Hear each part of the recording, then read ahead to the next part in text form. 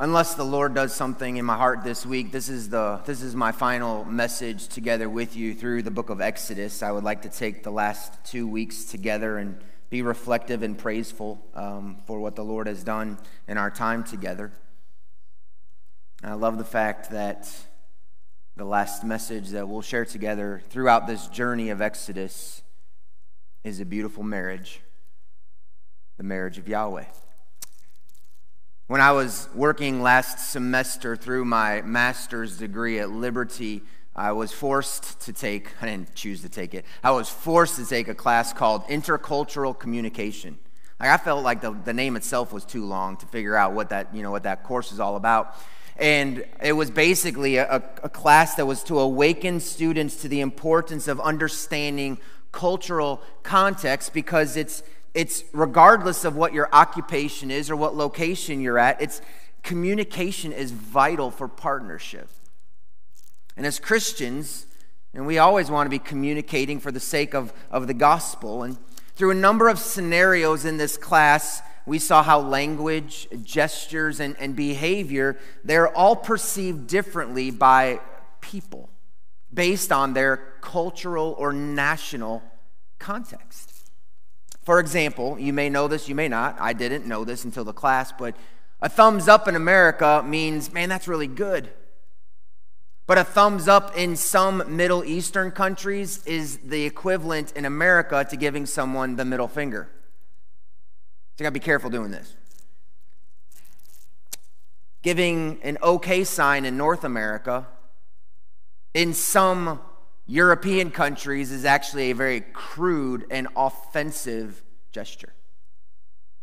It all depends on the cultural context. Meaning two people can look at the same activity and have different conclusions or understandings. There was one illustration that really stuck out with me, was that there was an American company who was trying to gather a Chinese company for a partnership, and so they brought them in for a week of meetings. And it was all to end going out to a restaurant, a formal restaurant, for the two teams to come together in one last setting before the partnership was finalized the following morning and everybody went home. When the Chinese leader arrived at the restaurant, he was greeted by a junior executive of the American team and said, "Where do I sit?" And he was told, "Sit anywhere you want." The next morning, the Chinese team left without even saying anything to the American company. The partnership did not happen. And through an investigation of time, what they came to find out was that dinner at this formal restaurant that was very expensive for the American company to host was very offensive to the Chinese delegation, so much so that they chose not to partner with this team. You see, in China, hierarchy is very important. And the fact that the head of the Chinese delegation was not greeted by the head of the American delegation was offensive to the entire group. And the fact that the head of the Chinese delegation was told to sit wherever you want was an offense to their entire group, because he should have been placed at the head of the table next to the American leader. And because of the way that they felt they were offensively treated, they left. You see, without understanding cultural context, two people can share the same space and the same experience and leave with completely different conclusions. This is so true about the Bible you're holding. If you don't understand the cultural context of the book that you're holding, then two people can look at the same passage and end with two different conclusions. I think we'll see that today. Because as we approach Exodus chapter 19, Exodus 19 is where the people approach Mount Sinai.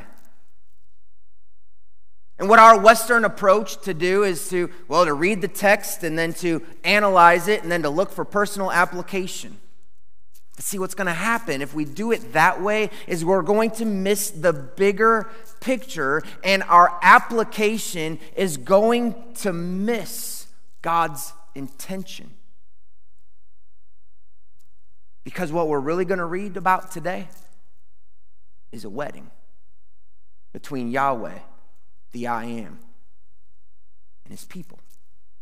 But the only way we're going to understand that is if we're willing to take a step into Jewish context. Because remember, that book you're holding was written by Jews, to Jews, in a Jewish context with a Jewish understanding. So if we dismiss all of that, what's going to happen is we're going to fall short to fully understand what's in front of us. And so there's two reasons why I want to propose to you that what we're about to read, and it's going to take me just a moment to get there, but two reasons why I want to propose to you what we're about to read is actually a marriage. And the first are the echoes of the life of Moses. Moses is a man that was very representative of the entire nation, and I want to take you briefly, we're going to zip through this, but I want to take you briefly through the events in Moses' life and parallel them with the life of Israel for just a moment. So let's talk about salvation. I'm not going to read all of the verses, I've only highlighted them, but in Exodus chapter 2, verse 17, Moses is coming from Egypt. He's running for his life, and he comes upon some women at a watering hole who are being oppressed by some shepherds, and Moses stood up and saved them. In the life of Israel, Yahweh is there at a watering hole where his people are about to be oppressed by those who they were escaping from, and Yahweh saves them. Back to Moses. After Moses saves these women from this oppression, he stops and he begins to water their flock. He provides for them and cares for their thirst. In the progression of Israel, after they are saved at the body of water, they thirst for water, and Yahweh provides water for his thirsty people. Back to Moses' life, once he saves them and gives them water to their flock, those girls run home and they tell Jethro, their father, they tell Jethro how Moses had delivered them. And if you were with us last week, in Exodus 18, when this man Jethro comes and Moses meets him, and Moses, testifies to Jethro of how Yahweh had delivered them. And then in Moses' life, we go back to after Jethro is told about how Moses had delivered him, he said, "Come, call him so we can sit down and eat bread together." And last week, again, if you were with us, we saw that when Jethro received the news of Yahweh, he became a follower of Yahweh, and Aaron and all the elders went to Jethro and said, "Let's sit and break bread." And then in the progression of Moses' own life, after sitting down to eat and break bread with Jethro, he marries the one whom he delivers. Which leaves us with this progression of Israel and what I would believe where Yahweh marries the one whom he has delivered. So we see this echo all through Moses' life, which doesn't that make your Bible so cool? We see this progression through Moses' life, but I also want to take you into just a little bit of the Jewish wedding culture. And this is strictly from a guy that teaches it. His name is Marty Solomon, and nothing about what I'm about to say is anything I came up with. I'm sharing with you what was shared with me. He's a Messianic Jew, and it is really cool. But I want to give you a Jewish culture real quickly. A Jewish marriage was an arranged marriage. They didn't have a choice. Now, I think TV and movies skew what that means in our minds. Likely it was two families who interacted with one another regularly, and they saw qualities in one of the children that they thought would complement the other child, and so they bring them together, and they choose what they believe best for their child and for the future. When it became time to propose, the Jewish groom, who was probably a young man, anywhere between 14 to 17 years old, this Jewish groom travels with his father to the home of the bride. It might be a long distance, it might be a short distance. When they arrive at the home, the father pulls a cup out and he hands it to his son, and then he takes a bottle of wine and he pours wine into the cup. The son, the groom, now stands before his bride and he presents his bride with a cup, saying, "This cup represents a new covenant that I would like to make with you. And I will not drink of this cup until we drink it together in my Father's house." Woo-hoo. Does that not take us to the Last Supper? When Jesus holds a cup up to his disciples and he says, "This cup is the new covenant of my blood, which is shed for you, and I won't drink of this until we are together in my Father's kingdom." You understand, when Jesus says that to his disciples, it's not just, "Hey guys, here's what I'm doing." He's talking about wedding, marriage, commitment, covenant between a husband and a bride. When that bride is presented with the cup, if she takes it and drinks it, she is saying yes to the proposal. Which should make you think the next time you take that cup of the Lord's Supper and you drink it, you are not just saying, "Oh, I want to remember the broken body of Jesus." You are saying, "I am saying yes to the covenant that you are wanting to make with me." And what does Jesus say? "You cannot be my disciple unless you are willing to deny yourself, take up your cross, and follow me." That means every time you take of that cup in the Lord's Supper, you are saying, "I will follow you, Jesus, wherever you take me, and I will do whatever you say." It's a covenant. If she refuses the cup, which she could, but if she refuses the cup, she's not just refusing this man, she's refusing all of the plans that her family has prepared for her, saying, "No, I know what is best for me." After the proposal is complete, the groom and his father return to the father's house, where he now is commissioned with adding on to his father's house, preparing a room for he and his bride to live in for at least 1 year after their marriage. So we have somebody who offered a covenant of marriage, leaving for a time to their father's house to make a room for he and his bride. Oh, man, we can't miss John 14 there. "In my Father's house there are many rooms. Behold, I go to prepare a place for you." Jesus isn't just saying, "I'm going to give you a spot in heaven." He's saying, "I have proposed to you, and I am preparing the room where we will dwell together in our covenant of marriage." Hello. That was like an Inspector Gadget thing. Wow, holy smokes. The only thing is, the groom has no idea how long it's going to take. You see, it's the father who knows this is the last time he has to invest in the life of his son before he goes out on his own. And so he will make sure his son is ready. This may require the father saying, "Build it on your own. I'm not going to help you at all." It may be the father coming alongside and say, "Let's do it together." What the groom is not aware of is when his father is going to say, "Okay, it's good." That's why in Mark 13, when Jesus says, "Only the Father knows the time of my return." Because the Father is not waiting. You got to understand this, because this is what Christianity thinks so much. We think the world is getting so bad, Jesus must be coming back soon. The world's getting so bad. No! The Father's not waiting for the world to get so bad. The Father is waiting for the body of Christ to complete the work he has given to us. God's not waiting on the world to get worse. He's waiting on Christians to get to work. And when the body of Christ has completed the work that we are called to do, he will say, "Son, it's time." And when it's time, the entire family journeys to the woman's house, to the bride's house. And the town watcher is looking. And when he says, "The groom is coming," the bride is whisked away. She is cleansed. She is given a ritual washing so she will be ready for the time when her groom comes to her and the two of them can consummate their marriage. As the groom's family comes, a large trumpet will sound, a shofar, saying, "The groom has arrived." And when the groom's family comes and the ram's horn has been sounded, the party begins.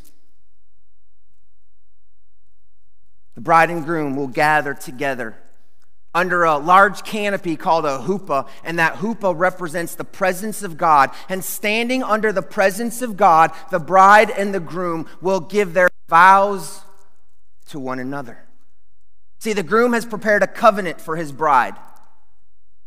And he reads this covenant to her, and he asks her to accept the terms or the conditions of their marriage. And these words are foundational to their relationship, because the vows are how he expresses his character and his values to this woman who really doesn't know him very well.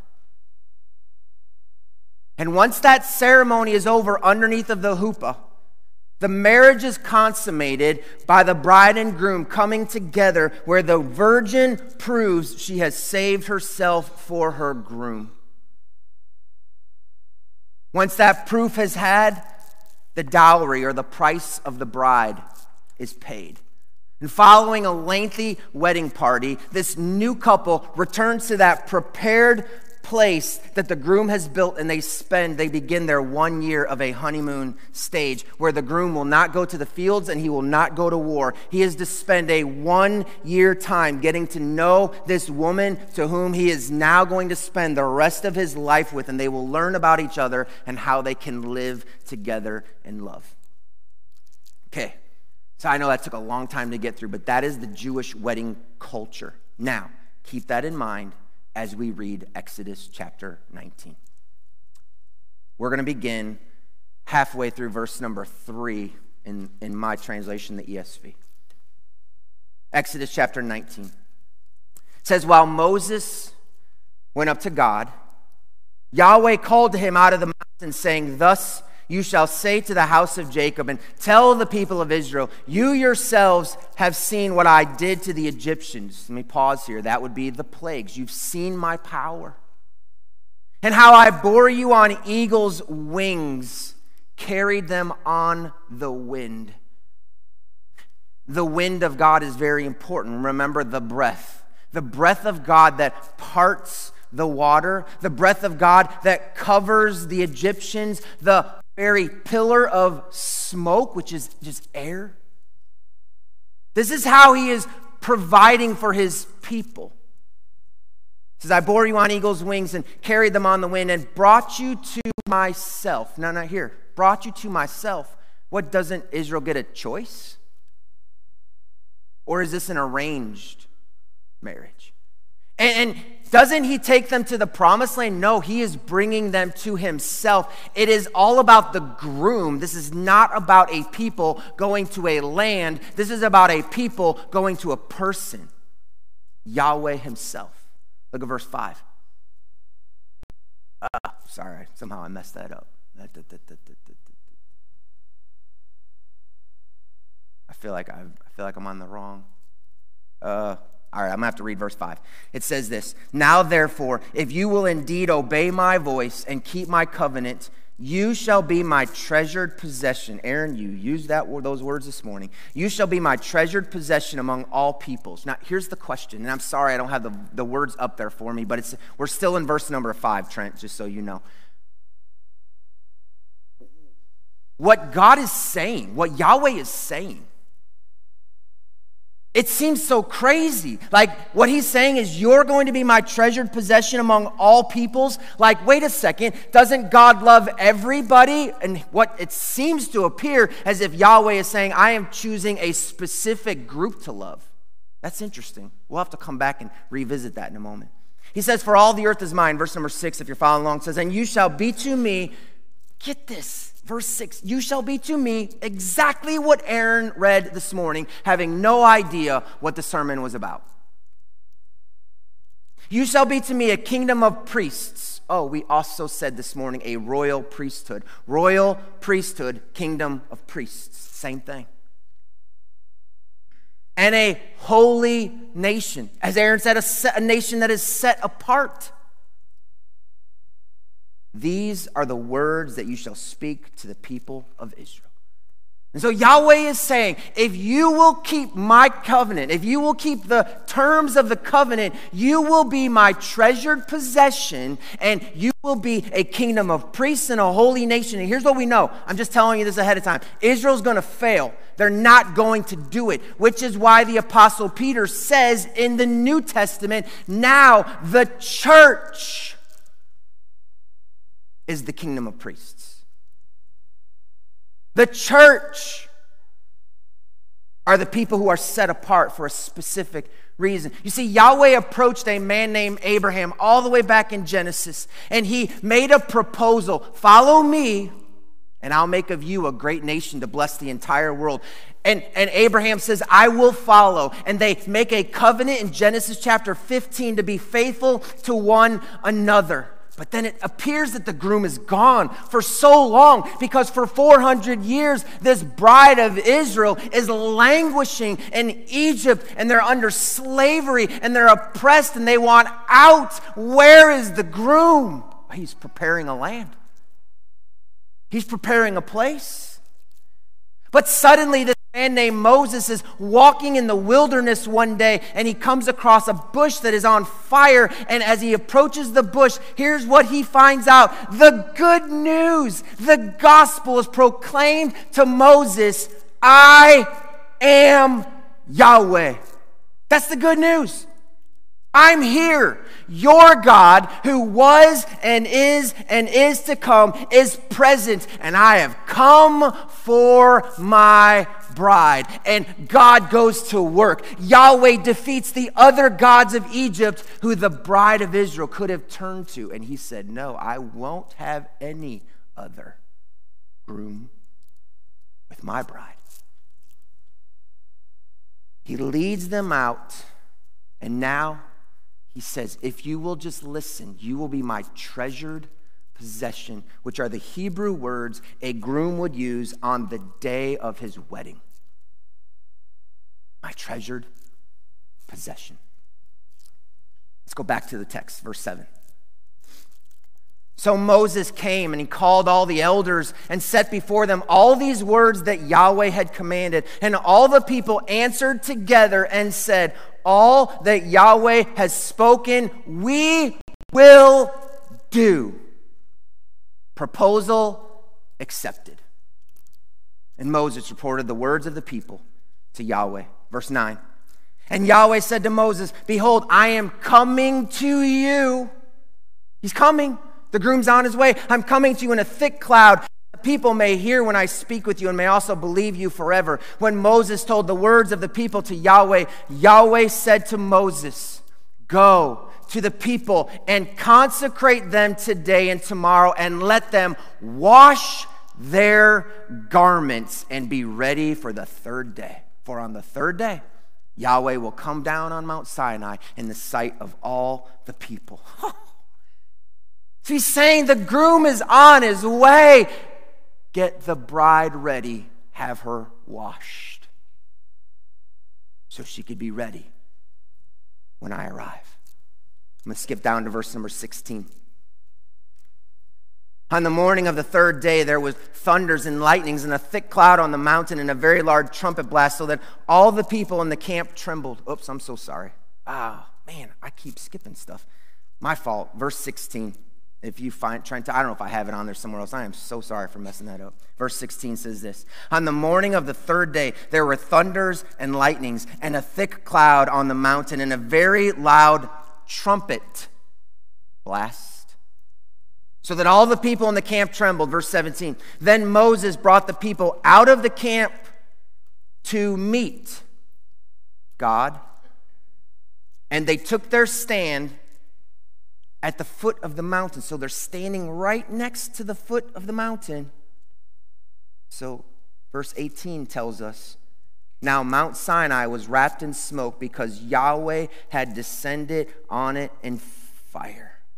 So they're standing at the foot of the mountain while the presence of God hangs above it in a canopy. And they gather. And what happens next? Well, Yahweh gives the vows. We won't read them, but they're in Exodus 20. Most people in the world call them the 10 Commandments. But really, the 10 Commandments are far more than just 10 rules to live by. That's what the world has dumbed them down to be. The 10 Commandments are marriage vows, defining the character and the values of Yahweh and what he desires to be important to his bride.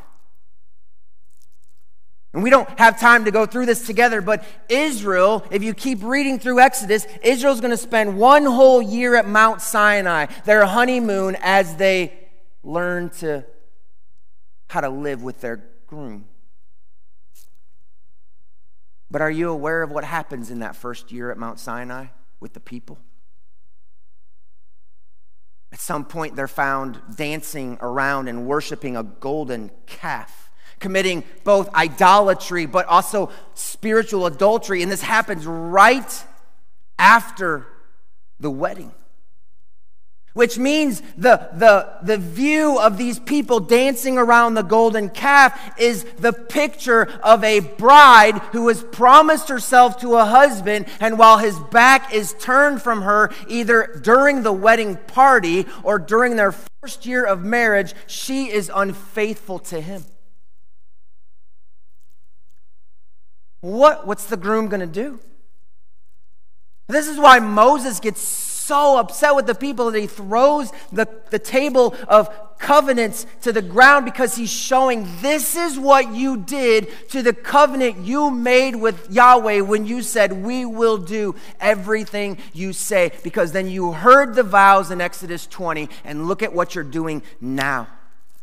In fact, if you want to understand how much this is a bride and groom understanding, Moses will grind up that golden calf. He throws it in water and he makes the people drink it, and some of them die from drinking the water.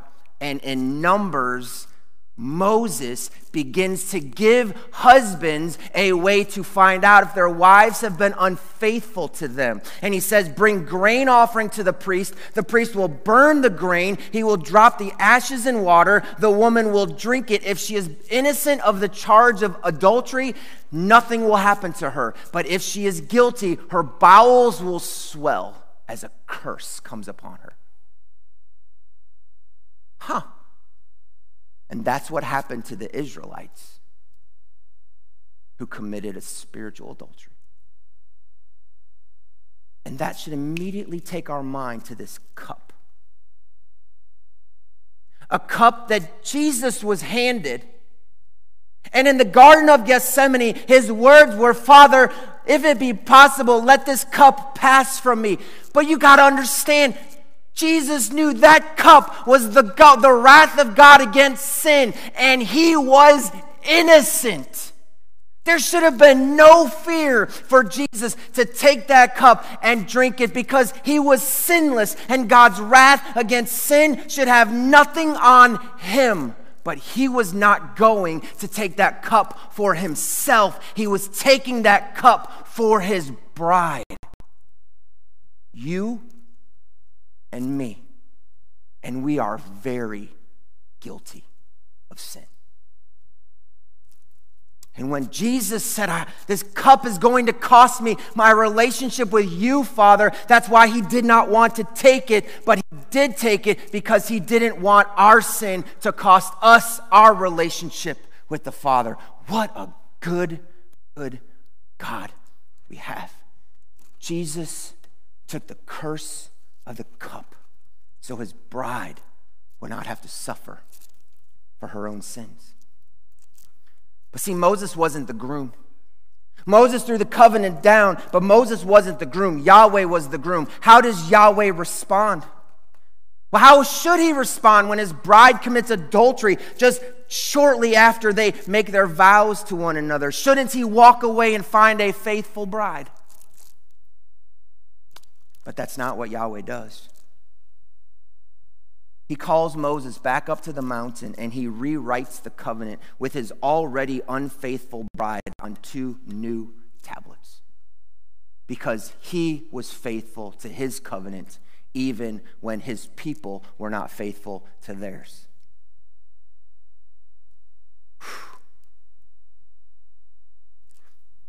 That's why Romans chapter 8, verse number 1 means a whole lot to me. There is now no condemnation to those who are in Christ Jesus. There should be condemnation to everyone. But he took the cup. He drank it. And he said, you may not be faithful to me, but I will be faithful to you. And now condemnation if you are in Christ Jesus. Whew. So what do we do with this?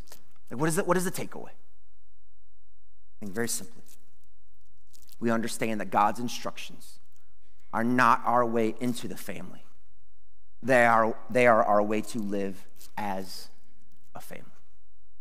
We have this idea that living a good life is how I earn my way to God. But that's not the point at all. It's not about living a good life to earn your way to God, because Israel didn't earn the status of being God's bride because they kept his laws. No, the only reason Israel received the 10 Commandments is because God said, I'm choosing you to be my bride. Now, here is how I want you to display your loyalty to the covenant, because this is the kind of God, husband, I am. Which means, in our lives, our obedience to the law of God is actually a reflection of our love for God. You cannot, and Christians sometimes we think, you cannot look at the Word of God and say it doesn't matter. It matters everything. Because this is where we see the character and the values of our God. It's why Jesus responded the way he did when someone said, so like, what's the greatest commandment? And he says, I could sum up the whole thing in 2 words. Love God and love your neighbor. And he doesn't talk about any actions, because God is not after our actions. He's after our affections. He's after our heart. He's not just after our obedience. But here's the thing. Our obedience displays whether he has our affection or not. If I live a life that is contrary to the word that is in front of me, what it says is, I love me more than I love him.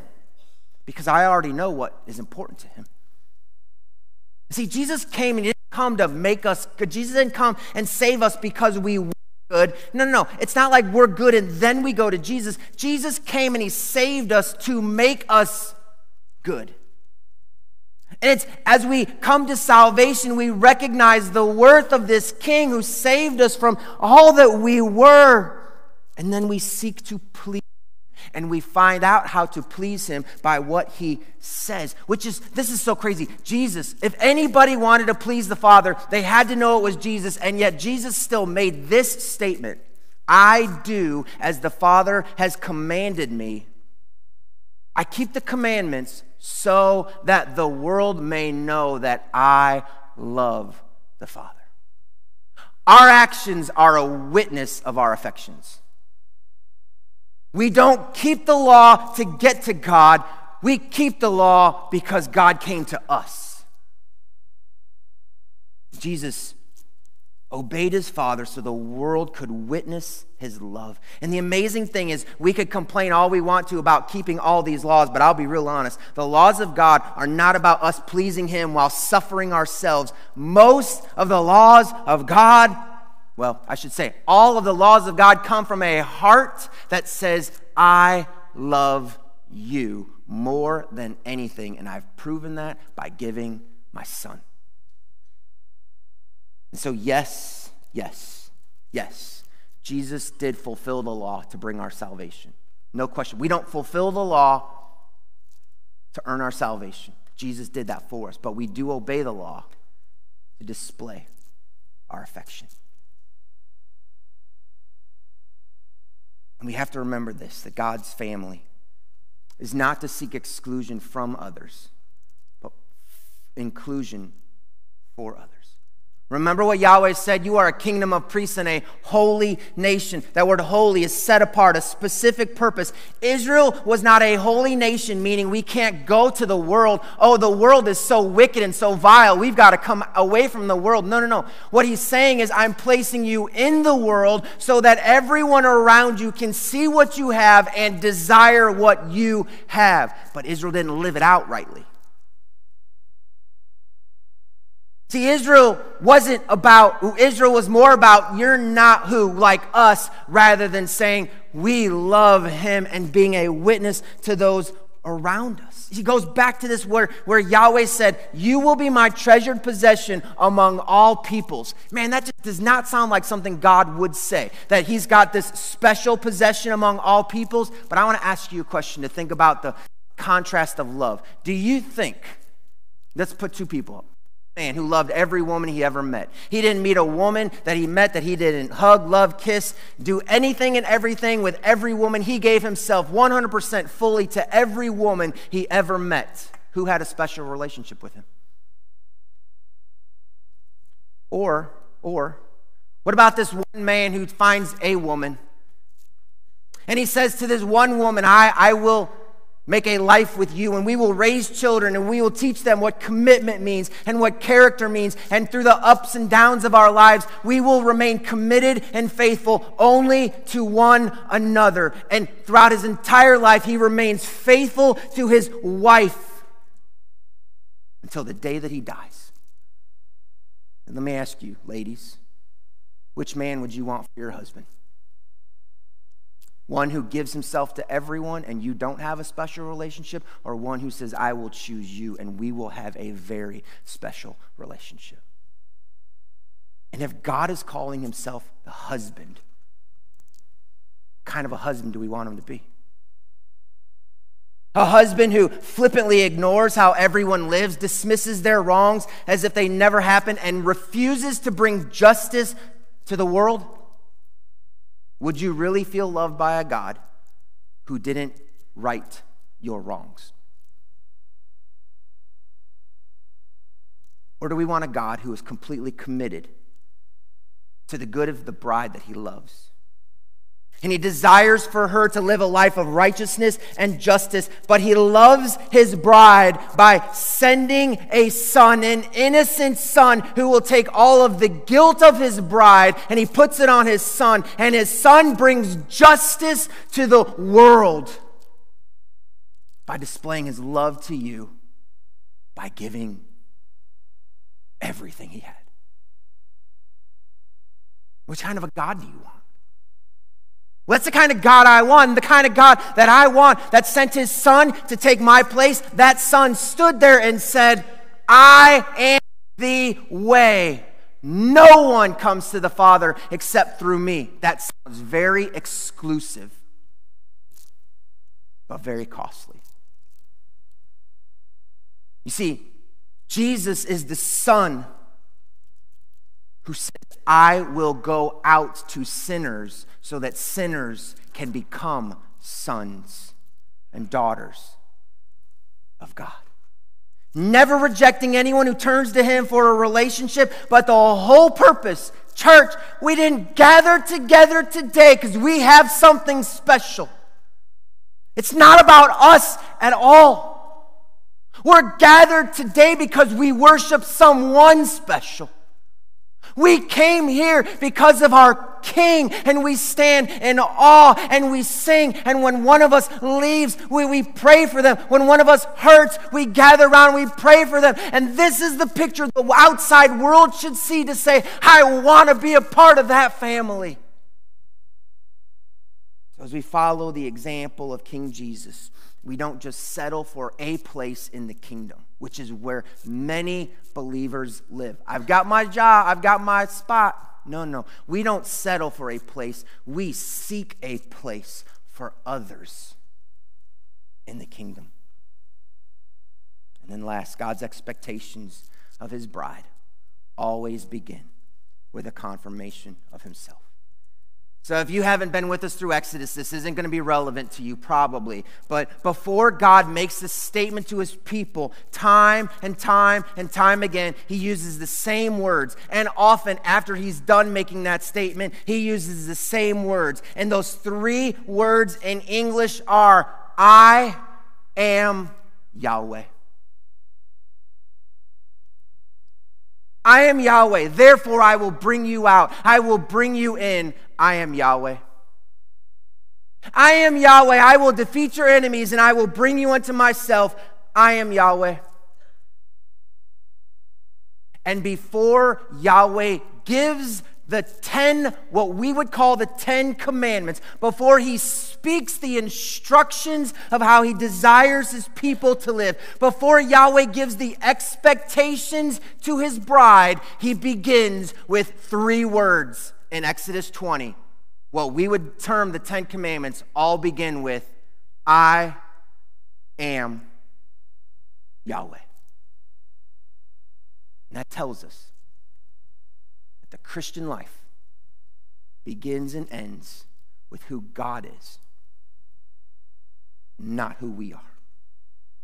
I am Yahweh, the one who brought you out of Egypt. I am Yahweh, I am the God of all gods. I am Yahweh, I have delivered you. Now that you know who I am and what I have done for you, here is what I will ask the people who I have pledged myself to do, and that is, pledge yourself to me.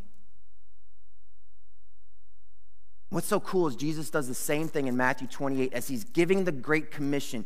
Jesus says, all authority on heaven and earth has been given to me. Now go make disciples. And he closes the Great Commission with one statement. Behold, I am with you always. I am. The was, the is to come. I am enough. Now go live it. See, our groom wants us to live holy, but he knows we can't. So you know what he does? He gives us the Holy Spirit before he asks us to live holy. He wants us to live clean lives. And so you know what we do at the beginning of our journey is we get the water and we get baptized in a physical sense to show what is taking place, that we have been buried and we have been resurrected. And then he gives us the word to wash ourselves regularly. He doesn't expect us to do it on our own. He cares for us. He wants us to make disciples. And so he gives us authority over even the gates of hell. Which ultimately means we don't find our identity in what we do. We don't even find our identity in who we are.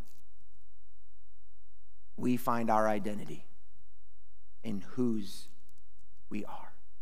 Which is why, ladies, when you get married, you take on a new name, a new identity. And when Yahweh approached Israel to say, I want to marry you, he was saying, I want you to take my name, and I don't want you to do it in vain. Bear my name. I am Yahweh. Now you live as Yahweh's.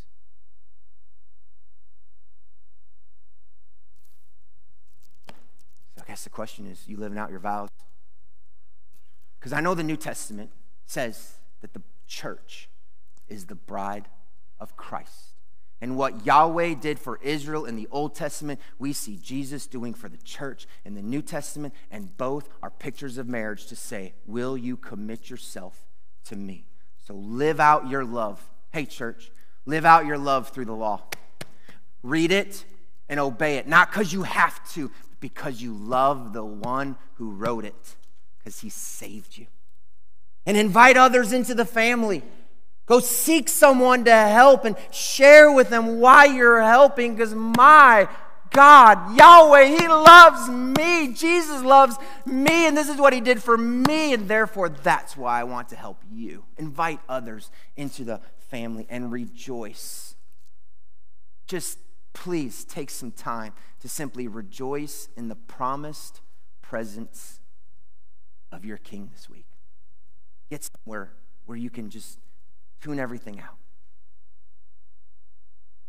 And if you love to sing, turn a song that's not going to excite you just emotion, or that's not just going to excite you physically, but is going to move you emotionally in love towards your King.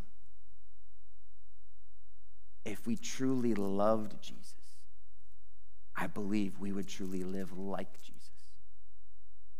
So fall in love with your King all over again.